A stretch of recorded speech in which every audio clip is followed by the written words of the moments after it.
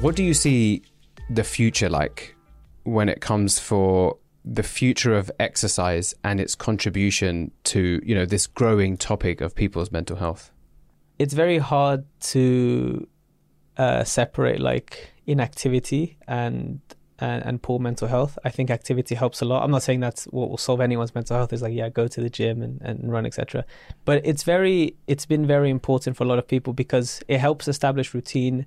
It helps establish a sense of mastery and even a sense of purpose that can just help put them in the right direction or in the right trajectory to kind of take care with other things in their life that might not be working as well, and they start to make the right changes, etc. So you no longer become, your habits change, and you are kind of almost a reflection of your habits. So the better your habits get, the better, I guess, you are in terms of like how you operate through life and the decisions you make, and you're not kind of like a slave to impulses and things like that.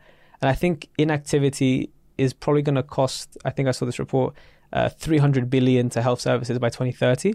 And that includes, you know, not just the physical side of it, but also the mental health side of things as well. Yeah. So if you just quantify it in that way, you can see that inactivity is a big problem. People being sedentary has a lot of different issues as well.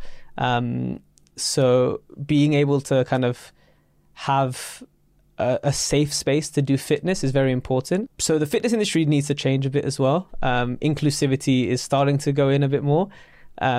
Everyone is different, and how they look, how they operate, and how they can look as well, right? Like genetics play a big part in how you can look. Like not everyone might look like that before and after picture for that person, but you have to kind of make it work for you. And that's why we're very passionate about personalizing and using data to help you to be the best version of yourself. And the best version of yourself isn't this esoteric, super athlete or model of yourself. It's more like being better than you were yesterday and being happy and comfortable and still kind of pushing yourself with things that you didn't think you could do.